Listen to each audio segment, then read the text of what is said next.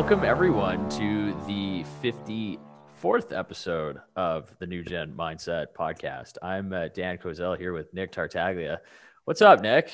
What's up, Don? It was another interesting day on the markets today. We also have earnings this week. Yeah, that's and then you had the thing with the Trump, the whole run up on the SPAC. The SPAC mania that's got everybody it's like the carrot on the stick theory right now. The shiny object and Bitcoin is rallying, but it's as if the FOMO sentiment is back in the market. They're everybody, like if you talk to retail people, especially with the young guys, everybody's talking about inflation now, and they don't understand inflation, but they know that somehow it destroys their currency. So they're all panicking, they're all rushing their capital, they're all trying to figure out, okay, how can we get money fast? So it's like, is there going to be another like big FOMO type of momentum driven market coming at us? Well, I think the other thing too is that's just an example of broken psychology. And I guess it's almost a great segue into what we're going to be talking about today, because we do have a special guest with us today. He's in San Juan right now, but quick little intro for this gentleman. He was working originally with the legendary speculator investor, Doug Casey. He's one of his prodigies at Casey Research for almost 14 years until about early 2018. By 2007, he was writing and making investment recommendations in Doug Casey's flagship newsletter, The International Speculator. Love that name, by the way. And now he's bringing his experience, his connections, his deal flow directly to you, the curious investor, or people like myself and Nick, without the barrage of marketing hype used by large publishers. I love this because there's so much hype, and I'm not going to name names because who knows, we might have them on here one day, but there's a lot of pump and dumping happening right now, and this is what we're going to talk about. But welcome to the New Gen Mindset podcast, Lobo Tigre. Thank you very much, and appreciate that intro in particular, because boy, the marketing machines are just printing money left and right with all the exciting headlines. So it is very topical. Before we get into the whole conversation as to what's been going on right now in the market, how did you get to this point? What brought you to be on your website, Louis James, but you, Lobo Tigre? What brought you to this point? So my actual little name is Lobo Tigre, which is a bit odd, I know. So I was using the Louis James name at Casey Research. It sounded much more normal and good for a financial publication of such stature. But when I went independent, I really wanted to build everything on 100% transparency, and it didn't seem right to be using a nom de plume. So I came out of the closet, and my mentors told me that's a huge mistake. Everybody knows you as Louis James. So we kept Louis James as the brand, as the name of the company. But I came out of the closet, as it were, with my real name. Digression. How I got started was as the black sheep of the family. I'm one of them rabble-rousing, atheist, anarchist troublemongers out there. I don't wear black capes or anything like that. But I believe in principles, and principles, if adhered to, tend to lead one to positions on the extremes, not in the middle. And that's where I found Doug Casey. So again, the answer to the question is I had no experience in this sector. I knew nothing about geology really, other than I liked rocks and collected them as a kid, and I knew nothing about finance. I didn't know what a warrant was when I started in this business. But Doug knew me as a smart, hardworking guy who you could trust with whatever was given to him. And that was the basis. He knew me. I have to say, it was not what I knew, but who I knew. And I like to hope that I learned a thing or two since then, kept the job by competence rather than connections. But that's how I got started. It's the honest answer. Just Doug and I were friends. They needed a writer, and off we went. To play off of that, could I ask you, who were some of the people that kind of shaped your investment or economic philosophy? I really came at it green. I knew nothing. So it was all within the sector. I wasn't already an investor who then got into metals and mining and that sort of thing. I did collect coins as a kid. I did read Ayn Rand and had a libertarian affinity for hard money to begin with. So that was already in place and very much something I had in common with Doug. But so got to give credit, starting at square one with Doug, he pretty much taught me not everything I know because I had other mentors, but he was the source and the foundation of my financial education. After that, it would be Rick Rule. Rick was very generous with his time. As you probably know, he loves to mentor. 20 years ago, he wasn't doing so much of it, but he was very generous with me and others at the Casey organization. And then after that, I would have to go with books that I read. Rich Dad, Poor Dad. It was such a simple concept, had a huge impact on me. Some of the self-help stuff that people dismiss so easily, Napoleon Hill and so on, very powerful stuff. It's basically pop psychology, but that doesn't make it worthless.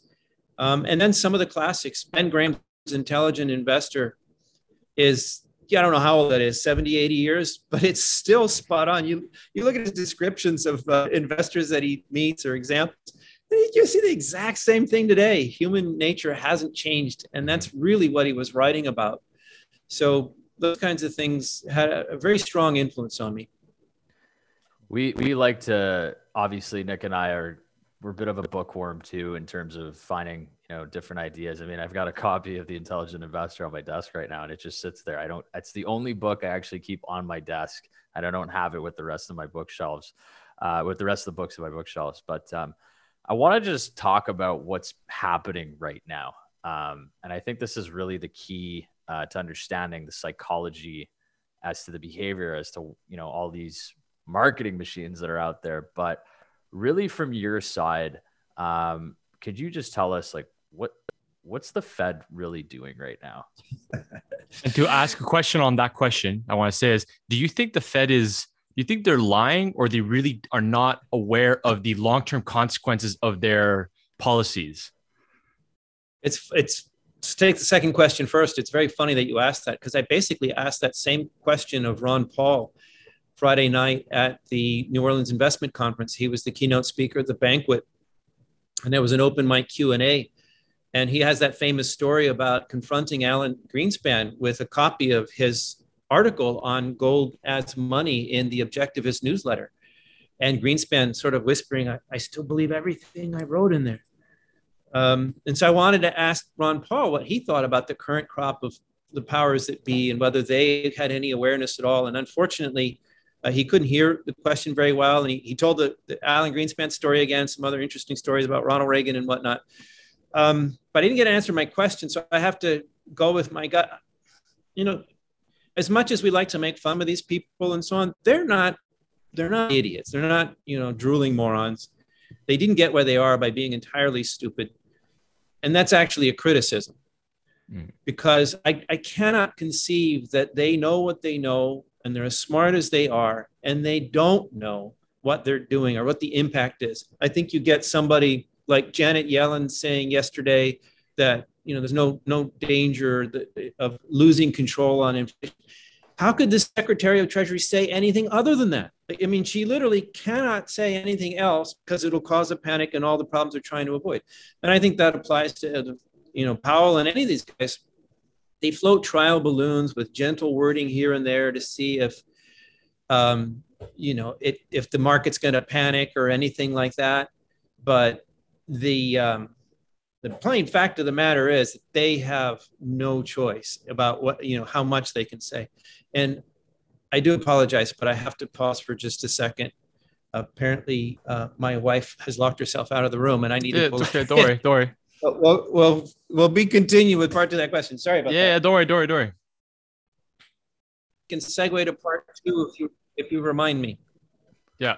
So the part of it was just talking about the Fed part, like where do you think the Fed's at? What's happening with the Fed? Like, we have the taper talks that's supposed to be coming out, but then you also have the fact that unemployment is not where they thought it would be, and that was a huge impact for them. And then you have, inflation's running hot. When they said first inflation is not an issue, then it would be transitory, and now it appears like inflation really is sticky and permanent. So it's like, it's as if they're playing face or they're playing politics rather than really just being honest with the market.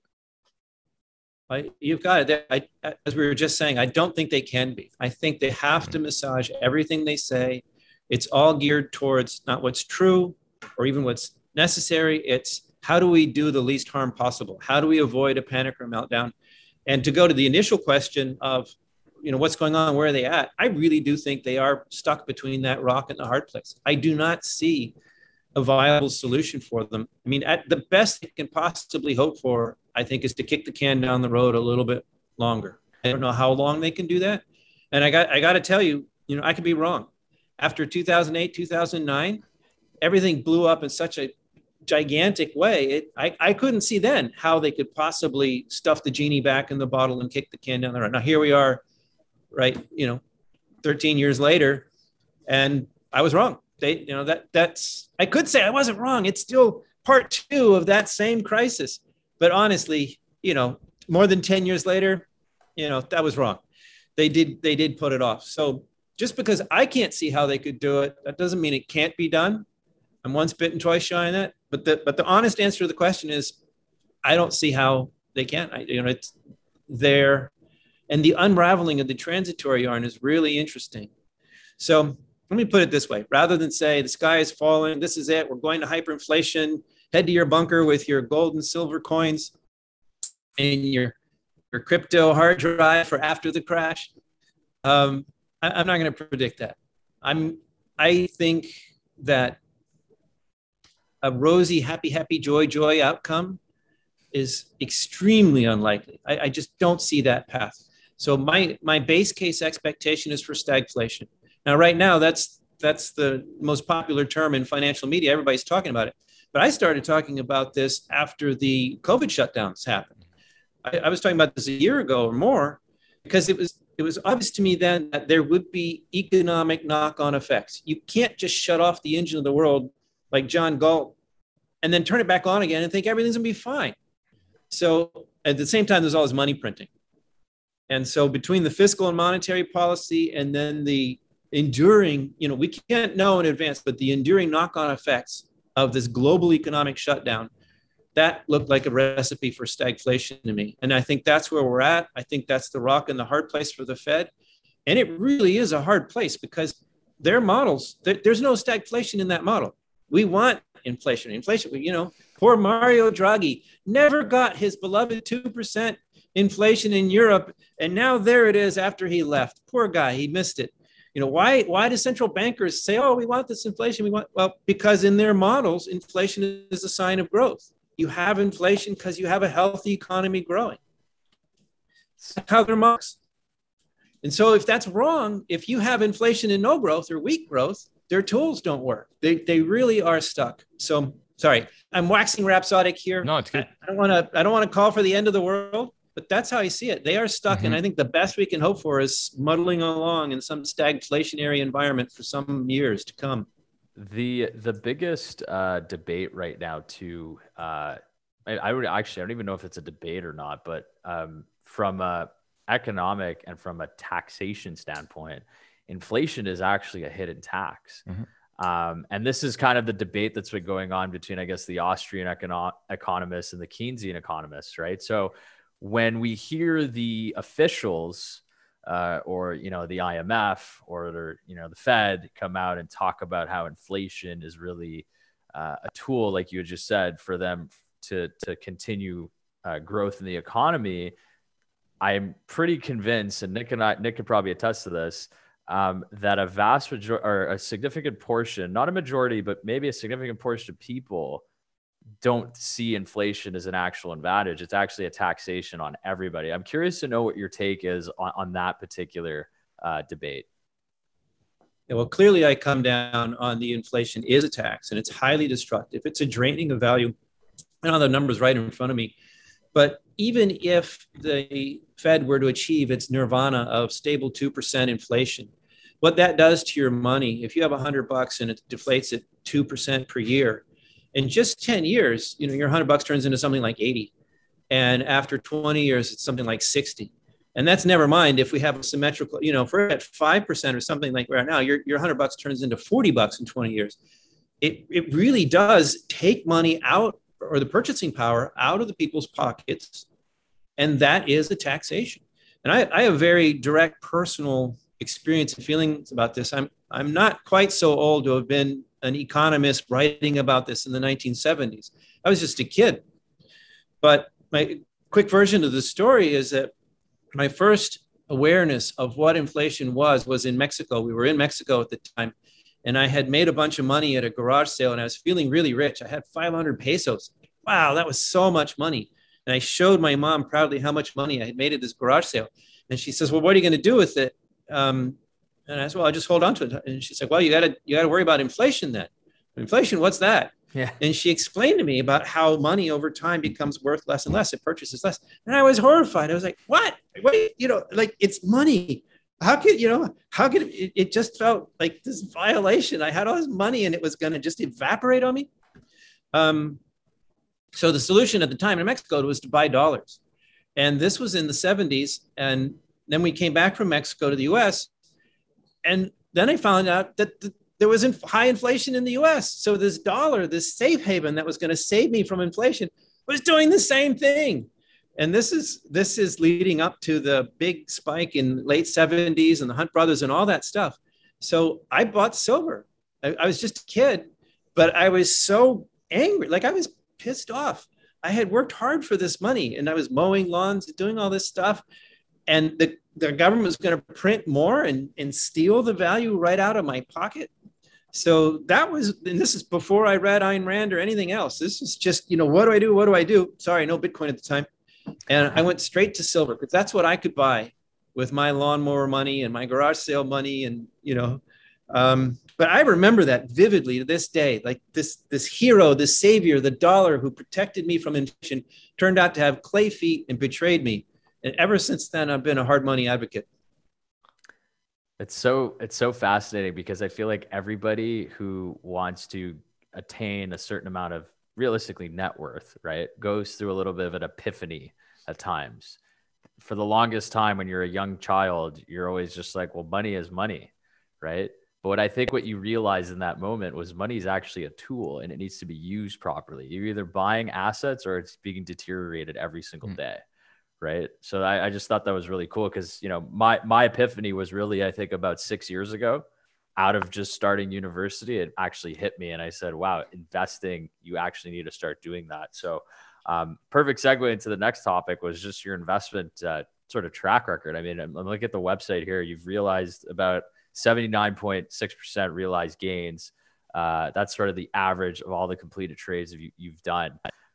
Talk about that. Like tell us a little bit more about that and like what you had to go through to kind of just get to that level. Cause that's very impressive.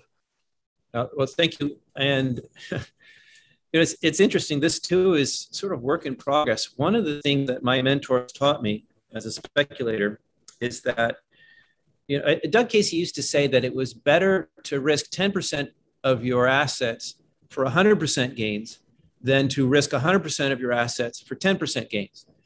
Because if the market turns against you, things go wrong, you're just shooting for these measly little gains, and then you could risk capital losses. And you can have, whereas if you accept that the markets are speculative, and really at the very least since Lehman Brothers, all investors are speculators. The smart ones realize it. So why not, swing for the bleachers every once in a while? And the way Rick Rule puts it is that if you shoot for 10 baggers, you are going to lose money on more of your speculations than you will make. Like more than 50% of your stocks will cost you money. You'll lose money. But the 10 baggers, the 20 baggers, the mythical 100 baggers, they actually do exist. And those will more than offset the losses. So your average, even with the 10 baggers, your average gain isn't going to be 1,000%, but your losses and your gains, you'll do better than money in the bank. And that is actually what we achieved at Casey Research. My track record while there with the International Speculator was, the last published number was 18.5% per year, including the crash of 2008, the meltdowns, all the stuff. That was the average over those 14 years that I was there. And so that's better than, a CD in the bank or something like that. 18.5% isn't bad. What I'm publishing now is not the same because really nobody buys and sells all their stocks on January 2nd and December 31st. So these yearly numbers, they're artificial. And the other thing I discovered is that since, if you swing for the bleachers and you get your 10 baggers, but you lose money in a bunch, your average is nowhere near that 10 bagger. It's somewhere in between. And I realized that, I think I can do better I don't have to swing for the bleachers all the time. And the way to get a 10 bagger is to go really early in the speculation. You have to bet on something before it's obvious, before it's happening, before the discovery, if it's mineral exploration, and then hope to get lucky. And I hate investing on hope. That's not a formula for me. And after all these years, I guess maybe I'm arrogant, but I think I'm a pretty good stock picker. I think I don't have to lose on most of my bets.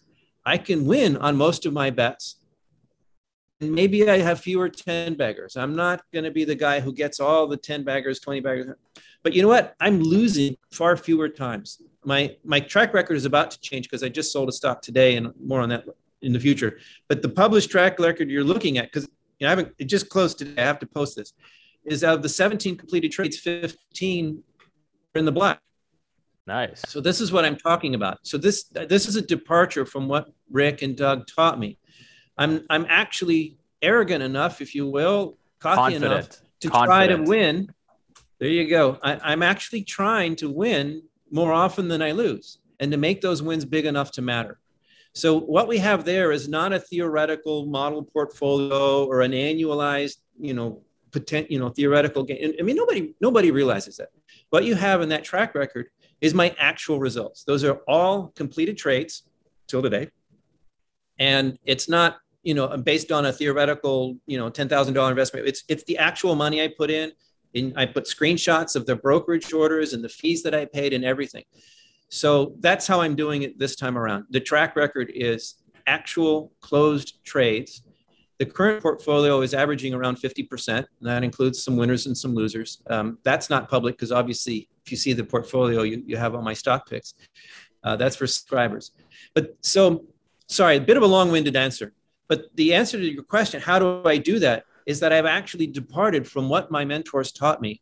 I am trying to pick winners more often than losers and make them, big enough to matter.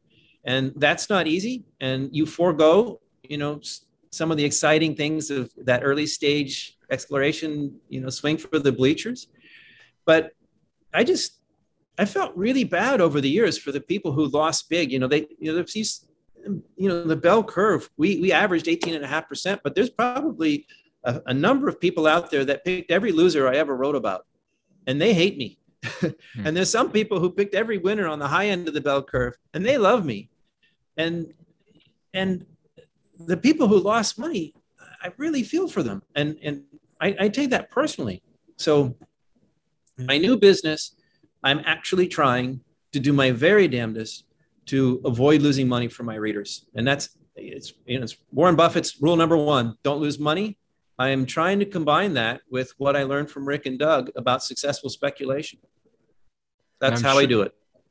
And I'm sure that in your, at least now more before, there's a lot more political risk involved in your analysis from a macro standpoint, because of how much more they're impacting the markets with interest rates or taper. You have China that's kind of like causing a lot of conflict around the world. So you have a potential deglobalization effect that might be impacting the world. So like what typically before and moving forward, like what are the typical types of like niches or industries or cycles that you typically like to pay attention to or really, focus on? Okay, well, there's sort of two directions with that: political risk and market sectors, and what I like to focus on.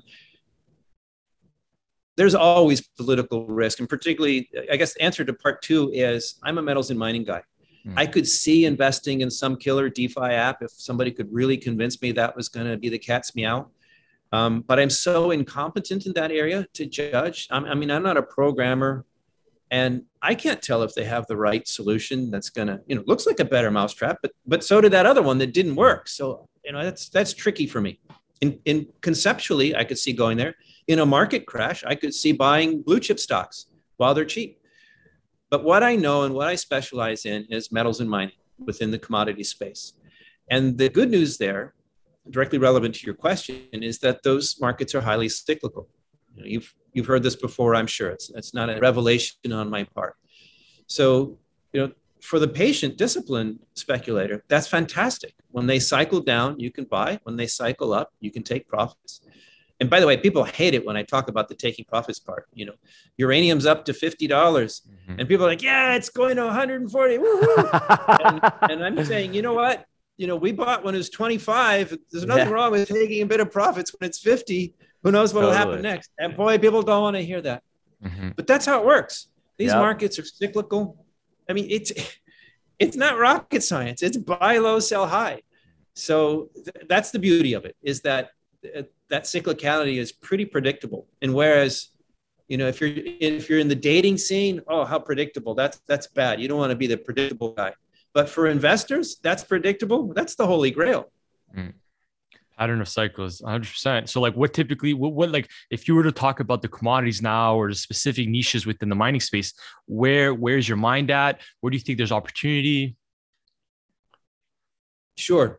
So I have to say, and my gold bug friends, my silver bug friends, my uranium bug friends, are there such a thing as copper bugs? I don't know. But they don't like it when I answer the question. But the answer is we are not in the early stealth phase of the market. I mean, that's just a fact. The mainstream media is writing about this. You've got copper near all-time highs, not near all-time lows or even multi-decade lows. I mean, so you can't call copper a buy cheap, buy low opportunity. Same actually for gold and silver. As beat up as silver is, and the silver bugs are pulling their hair out about how silver is so underperformed and so unloved. At 24, 25 bucks an ounce, it's not cheap.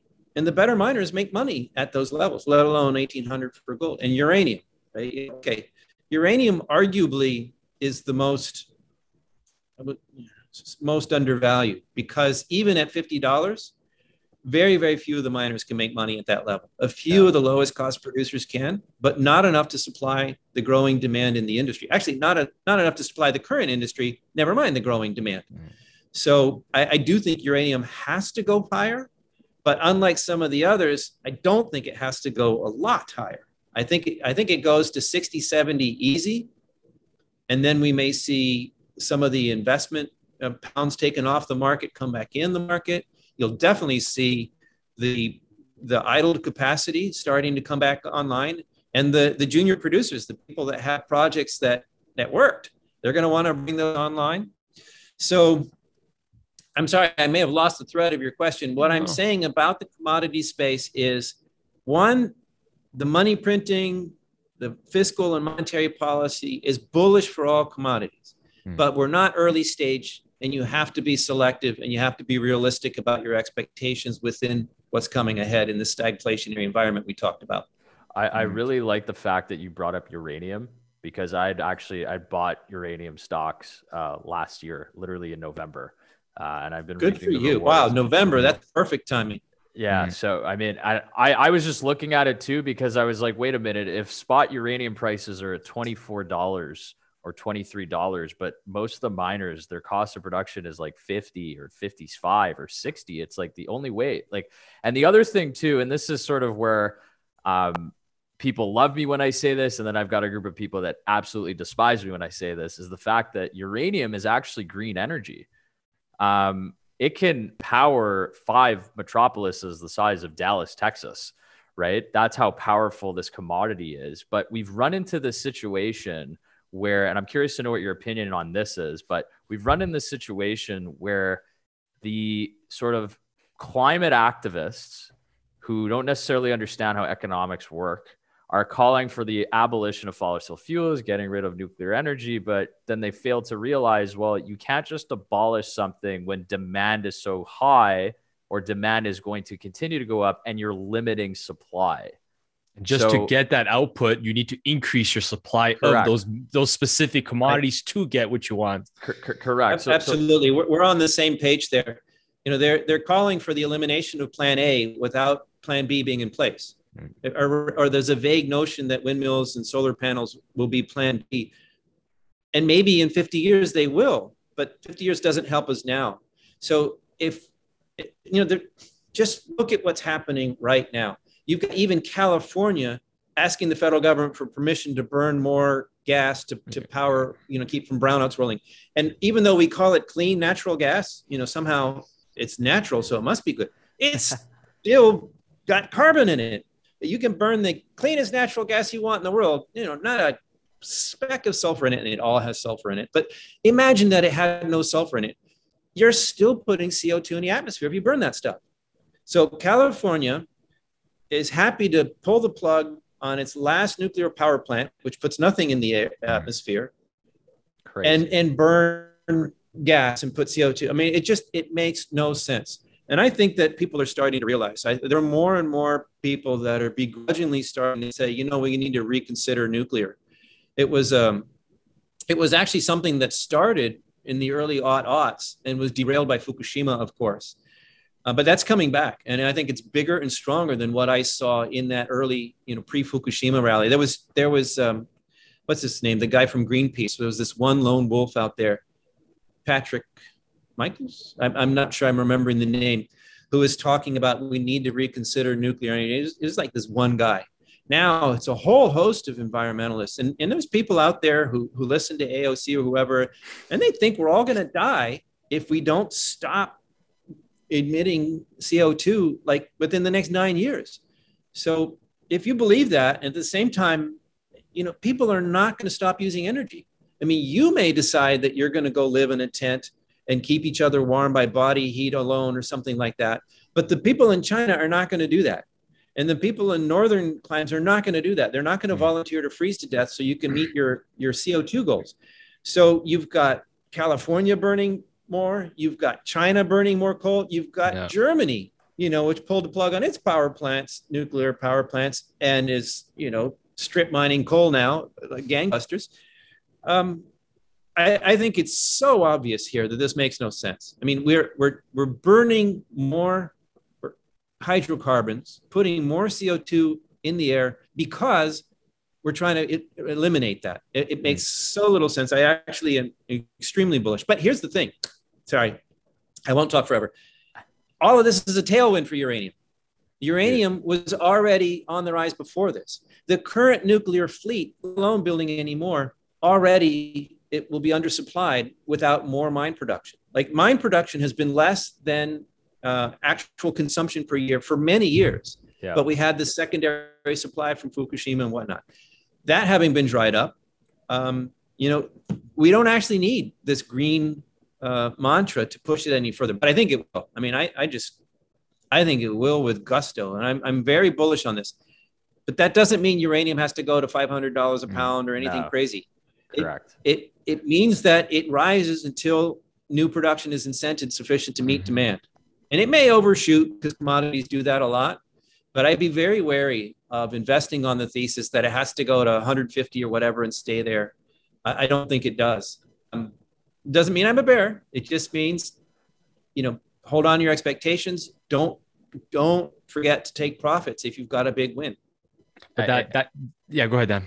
I was just going to say it's exactly correct, because when I originally bought it, and I'm sure when you bought it too, Lobo, as part of your portfolio, is like you had a thesis of the cost of production. I think that was just the main thesis. And talking to more people who had invested in this space, they came to the same conclusion, which was exactly just that entire basic, like economic equation. Supply and demand. It was that and the technicals. And I'm not a TA guy. I don't do lots of lines and charts and things. But I have to say the fundamentals for uranium, they've been positive for the entire 20 years that I've been in this business. Correct.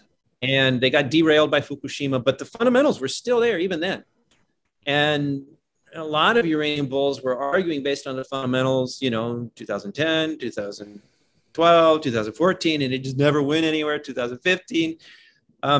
So what really got me back in, and I had been bullish before, then I turned bearish, and then I turned bullish again. And what got me to buy uranium, and I started loading up in 2018, was when the technicals showed, that famous 2 steps forward, 1 step back, and you had that series of higher lows. And all my TA guys who are, chartists, they were saying that series of higher lows was really important. So now I had my fundamentals, which I believed for a long time, confirmed with technicals that were a solid upward trend.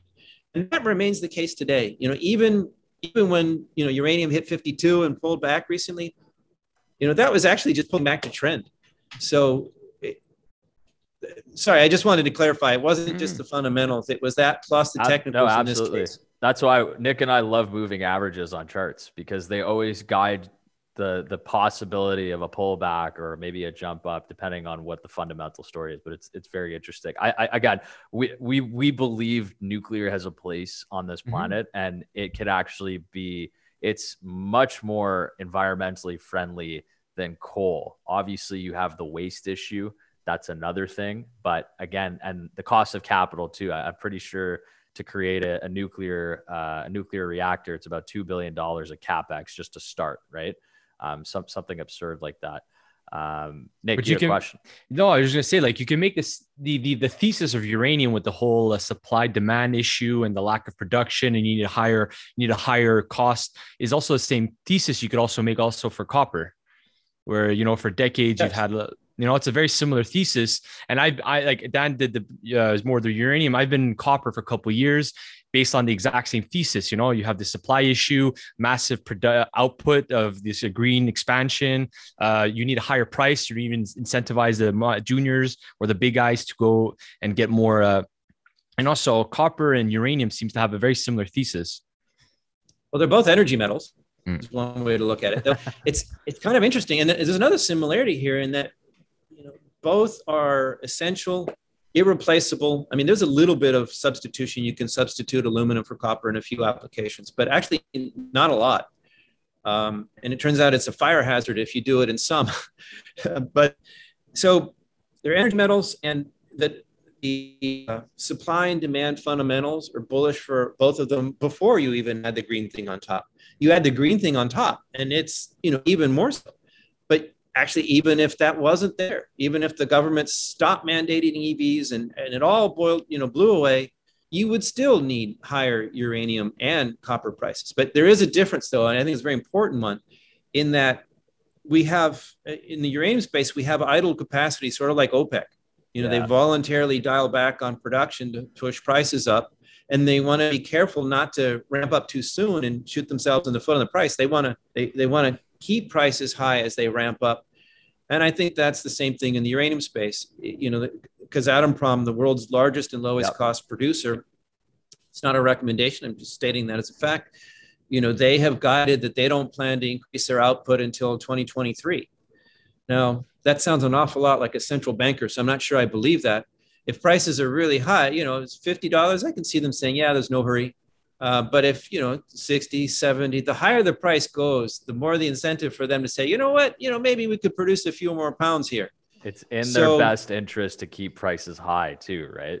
It is, but it's also money on the table. Correct. And you don't know how long or how high it's going to be. So what I'm saying, though, is that there is idle capacity now, that if the decision is made now, yes, it takes a few months to bring it online, but it's there and it can be. I mean, it's not like we don't have enough uranium. Whereas with copper, we don't have enough copper. And, you know, there are some people that are projecting it may go into a slight surplus next year and then go into deficit again. And other analysts have different charts and things. But even assuming the rosiest production outlooks, that's a temporary blip. There is a structural long-term supply deficit in the copper market. And unlike uranium, you know, it's not like there's idle capacity here that's just waiting to be brought back online. And even when you do, in uranium, you have a lot of these in situ mines, including Kazatomprom and some of the others, where you pump solutions through the ground. So you don't actually have to build a giant underground infrastructure. You pump the uranium out of the ground. So that's much quicker. Whereas that's extremely rare in copper. There are a few like that, but they're small and they're rare. Most of the copper comes from these gigantic copper mines that take years to build. And that's after years to permit. And that's after years to discover. And so, I mean, that's an intractable problem. So I'm actually extremely bullish on copper, as I said earlier. And it may sound like I'm contradicting myself because I'm saying at high $4 prices that it's not cheap. Well, those don't have to contradict themselves. It can go higher. But you know what? Even if it doesn't go higher, even if this supply constraint just means that we stay in the $4 to $5 range, I think it goes to $6 and maybe stays there for a while. But let's say it stays where it is now. That's a fantastic price. Most of these mothballed copper projects that I'm talking about that take 10 years to develop, they're studied at $3 plus copper. So they gush cash at these levels. So, investors like it when the price is going up. They want to see copper going up, gold going up, uranium going up, whatever. But for the actual business of mining, the current price is just fine. All it has to do is not tank. And these guys can make tons of money. And the companies that have these assets that develop them can deliver for shareholders. Speaking of tanking, no pun intended, but last year oil tanked to levels we've never seen in history. And I remember the day so perfectly. It was April 22nd, 2020. I'm working and I got my charts open and I've got CNBC on, and like the whole world kind of just stopped. They're literally paying people $37 to get rid of your oil.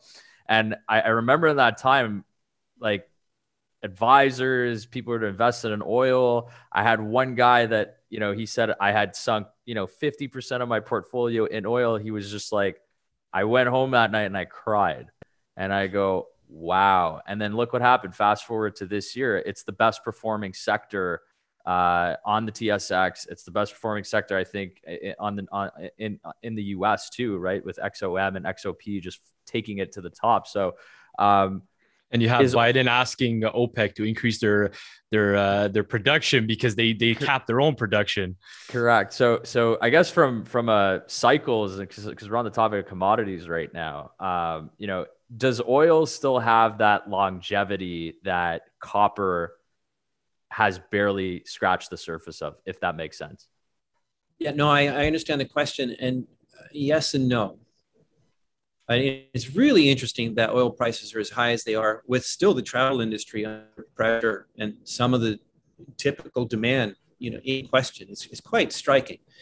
But that time last year you talked about it, it was so impressive. Even though I will dabble in the oil patch, but it's not my number one specialty.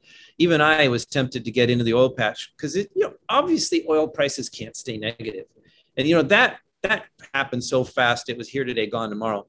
But even then, afterwards, it was obvious that oil prices couldn't stay that low for long. The electric cars, even on the most rosiest assumptions, depending on your perspective, even on the highest adoption rate assumptions, it's still going to take years and years and years before we don't need gas for cars anymore, or diesel. Years and years and years, decades. So if you're cutting production for something that still isn't replaced, I think that's very bullish. Now there's this dance going back and forward here, where you increase production, but demand falls off. You have more COVID shutdowns, or you have actually very significant penetration of the electric cars in that space. As we speak, there was news today of one of the big rental, maybe it was Hertz, I don't know, one of the big rental agencies. Yeah, it was ordered 10,000 new Tesla. 100,000, yeah. Oh, 100,000. Yeah. 100,000. It's a ton of cars. Tons, a lot of cars. So this is happening, and here's the thing. I don't know the oil patch well enough, and I don't think even the experts who do could give you a solid prediction. Here's what's going to be 6 months, 12 months, 18 months, and so on. But I think that the ESG pressure to curtail production is so strong that I think we will reach a point where supply has been severely constrained and the demand has not yet gone away.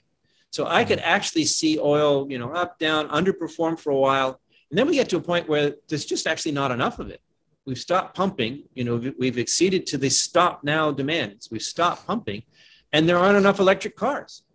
And so I could actually see this anti-oil agenda pushing oil prices to $200 higher when it actually becomes supply constrained. Exactly when, I don't know. I probably not right away. But in the next 2 years, I can see a scenario where supply has been cut back prematurely and oil prices just go nuts. That's something I'll be watching for. I'm not ready to buy everything in the oil patch on that basis yet, but if I see that fuse is lit, I definitely intend to go there. But the whole expansion for, let's say, the green initiative and the ESG stuff, all the metals that we need just to produce that outcome, solar panel, renewable, all of it, the amount of metals we need to come out of the ground requires a massive increase in the infrastructure, from mining to machinery to trains to ships, of which most of it entirely depends on oil. So that alone should put a massive amount of pressure on that side. It's a cost. You're right, and it is a factor. And when oil prices are very high, if you're looking at miners, you want to. It's something to consider. Look at mines that are in remote areas where they're running diesel generators to power the mine. That will cut into margins big time if oil prices go up. Whereas if you have a mine near a hydropower station in Quebec or something like that, and they have low cost of energy, then they'll do better. But commodities tend to move together. You've heard of these commodity super cycles. So when they tend to cycle up together. So the same factors that push oil prices higher tend to push copper and gold prices higher as well. So you need to look at that. But, if you've got a higher oil price and you've got a much higher copper or gold price, then the miner can still come out ahead. Yeah. So it balances out. Not always, but it is something to be aware of. But it's a thesis that I've heard in previous cycles where people said, "Oh, beware the higher oil prices," and that's going to hurt the miners. And it just seems not to play out the way the hype, would lead people to think. So, do you believe that there is a super cycle now? I do, but I define it differently. I'm not sure exactly how other people define it. What they mean by super cycle is not clear when you hear this from the talking heads on financial media. The way I think of it is the pattern that I have seen is that the prices tend to correlate highly, and they tend to move in long multi-year waves. And even you might think that the monetary metals would be contracyclical to the industrial metals. Like if there's economic trouble, you'll have less demand for copper and iron and all that stuff, but more demand for safe haven metals. And so they would move contracyclically, or in the opposite. Economy is doing great. We need more copper and everything, but we're not afraid, so we don't need safe havens.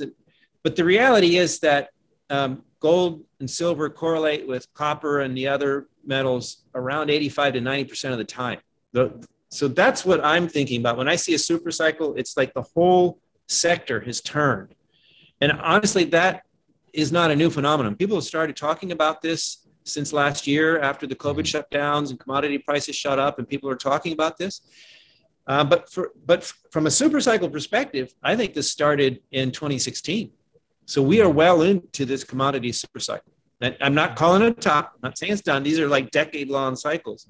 But we're well into this round. I want to just focus on another thing too. And it's just like, back in 2008 or 2007, that kind of signaled the end of the commodity cycle. Like I think oil touched about $140 at the top, and then it came back down, and that actually triggered the entire basically financial. I don't want to say that was the cause, but it was almost like a leading indicator as to where the rest of the cycle was going to go for the next, I would say, 13 years. So, I guess yes, that did happen, but maybe you could think of it as a mini cycle within the long cycle, because the commodities came back pretty quick. And particularly gold and silver came roaring back. Gold actually ended 2008 in the black. It was up by the end of the year because it came screaming back in December. And oil took a while, but it came back. I'm not an oil patch guy, so I don't remember, but it seems like it came back 2009, 2010. I don't know when it was, but it came back strong. Copper hit very high prices then as well after the crash. So there was, you could look at it as an interruption in the cycle, would be one way to look at it. And actually, I think 2020 and the COVID crash is pretty similar. This giant spike downwards in everything, and then it all comes roaring back not long afterwards. And here we are, less than a year later, you've got copper and oil, all these things come screaming back again. So you could see these things as interruptions of the long cycle. I'm not sure that actually helps us, but that's the way I see it. It could be a leading indicator of what's to come, but it might not be a cause and effect in that situation, right? If that makes sense. Well, correlation rather than causality.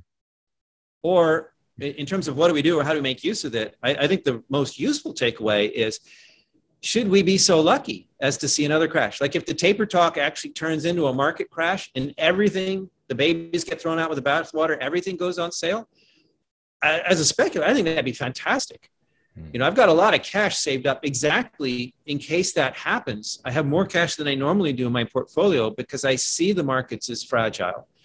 And I, you know, for all the guidance and all the massaging that the powers that be have done to try to prepare markets to, you know, pretend to tighten, they could melt anyway. And if they do, these same experiences we're talking about tell us that everything will get whacked, including things that shouldn't, like gold and silver. And it's short term. They come bouncing back. Even if the other commodity, like if you have sustained economic weakness after a crash, obviously that's not good for industrial metals. And that's why copper and oil took longer to bounce back after the crash of 2008. But gold and silver came right back. And gold and silver came right back in March and April of 2020. And I think if we get a crash, I'm looking forward to, you know, buying with both hands at that time. Especially in gold and silver. Do you think do you think that if they, let's hypothetically say they taper, I mean, they have to, because they've been saying they're going to do it, or else again, it's just nothing but a lie. So let's say they taper, the market collapses. I mean, they did it in 2018. They had the whole scenario where they tried to raise rates and everything, and that caused a whole hiccup in the market. And now here we are, 2021, with way worse liabilities, a way worse economic situation, political risk, social risk, and everything. Do you think they'd be able to hold on to it, or they're just going to revert back and just go right back to what they were doing? Right, another Powell pivot. You know, who knows? I mean, the most honest answer here is that I've spent the better part of the last 20 years kicking rocks, looking at mines, and seeing which rocks turn into profitable mines. That really is my specialty. And people ask me about the economics and all this other stuff, and I have to answer because, you know, I do have thoughts. But I'm not actually an economist. Maybe that's an advantage. You know, some people tell me it is. But I just want to put that out there. You know, my opinions on what the Fed is going to do, I don't know if they're worth any more than the next guy's. My opinions on what XYZ mining company has in the ground, I think they are worth more than most of the next guys. But to answer the question, not to dodge the bullet here, I think they will try to taper. I think they've painted themselves into that box. They've guided that so firmly that they could actually scare the market if they don't. And the market is pretty much blessed that. You know, they've talked about the taper, they've said it's coming, and the market hasn't freaked out yet. So I think they'll try. And they've already guided from the minutes. We know they're talking 10, 15 billion per month. You know, they'll try that. But, you know, but that still means it just kills me. In Washington speak, a decrease and an increase is called a cut. Even though it's still increasing, if you have the budget increasing, this happens every year. We have these budget increases, and we decrease the increase, and we call that a budget cut. This taper thing is just like that. You know, we're going to decrease how much more we're buying every month, and that's a cut, right? You know, we're going to taper. So we'll see. I think they try. I think they may get away with one, but if it goes like clockwork, remember Powell's famous statement before the Powell pivot was, you know, it's going to be like machinery. It's going to happen. I forgot this phrase, but it was something like it was automatic. It was on autopilot. That's what he said. He said it was on autopilot. So, you know, if the markets start getting nervous and they're saying it's on autopilot, like it's coming whether you want it or not, I could see that sparking another pivot. Do they get there? Do they taper it all? I don't know. My gut is that they don't get all the way there. My gut is that they start, they try. You know, there's still more nervousness around the edges. The economy is really not doing as great as some of the numbers suggest. We had that big disappointment in the September jobs number and so on.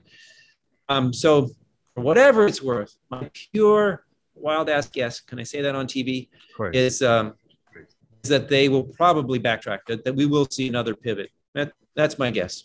To give credit to you just for what you just said in terms of your opinion and everything, like the way I think I see it, especially with terms of like the macro space, the commodities, and the kind of people that are outside of Wall Street but still very attentive to it, is they seem to have more of a free market Austrian perspective of economics, so much more decentralized. So they look at things much more objectively. Whereas when you look at it from a central perspective, from like the Fed, the government, they apply Keynesian economics, which is much more state knows best, centralized type of framework. So the way they move their pieces is more like a statistician, where everything is based on numbers rather than based on human behavior and sentiment.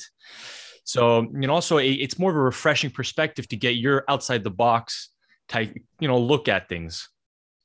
Well, thanks for saying that. And I hope it's outside the box. It might feel like amongst at least gold bugs out there, it's a bit of an echo chamber. But it's interesting. I was just telling you about how I've come back from the New Orleans Investment Conference, and everybody there was pretty much, in the hard money side. They're all free market oriented one way or the other. Even the token dollar bull that was there, he gets it. He's not a big fan of big government either. But there was quite a bit of disagreement as to whether the next leg is going to be more inflation or deflation. Because if you're a critic of the state's handling of the crisis, if you're a critic of the powers that be, it's reasonable to say that's going to cause more harm. We're going into a recession, and those tend to be deflationary. I see you have a cat helper there. Wait, no, that's a dog. Yeah, it's my husky. Yeah. Awesome. With a name like Lobo, I have to love wolfy-looking dogs. So anyway, even amongst, market-oriented economists, there's quite a bit of difference as to what happens next. And you can't just dismiss the deflation argument as just being something the Keynesians say. It makes some sense if the knock-on effects, if there's more shutdowns, or if the things that have broken the supply chains hurt the economy more, that would be deflationary. My feeling is that the printing press is the more powerful weapon, and that if we actually saw deflation, that would signal so much trouble for the powers that be that they would open the money spigots even wider. So I'm not going to promise that there won't be a month or two of deflation or some scary numbers out there. But my view is that if that happens, that only unleashes the tsunami of money even bigger and badder going forward. I want to end on one topic that I think is on everybody's mind, and that's obviously crypto. It's obviously the general idea of crypto is decentralized, and I think everybody who's more on the Austrian economic side can agree that it is actually, it's an idea of freedom, decentralized monetary system, big on DeFi as well.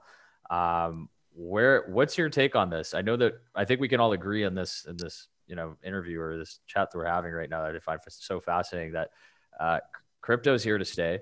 There's no question. There's obviously going to be a lot of them that are going to be going to zero, but I think it's pretty fair to say that Bitcoin obviously has its place in society right now. So I'm just curious to know what your take is on that space, as it does kind of fall into the idea of freedom in a lot of ways. Sure. But I view the whole crypto phenomenon as, and I mean the cryptocurrency starting with Bitcoin, not just blockchain, as a market response to government mismanagement of the money supply. For anybody who understands, who's been paying attention, who's looked at the money supply and how governments throughout all of history have mismanaged it, it's absolutely no surprise. And you expect mismanagement. And so the technology comes along that makes it possible to bring an alternative to the marketplace. It's a perfectly natural market response to a problem in this crucial thing, management of the money supply. So I'm all for it. On a theoretical basis, I see it as a market response. And also, in terms of which one we should use or how much it should be, I think the market should decide. I don't need to set the price of Bitcoin or anything else. If the market accepts it, the market values it, then that, it's kind of funny how people who have an Austrian perspective, who should know better, will sit there in all seriousness and say that, well, the price of silver should be this. Well, no, in a market, the price of something is whatever the buyer and seller agree on, not what you want it to be or what you wish it would be. So I'm quite willing to go that far with the cryptos and say, let the market decide. I would say it's less obvious to me that Bitcoin is here to stay.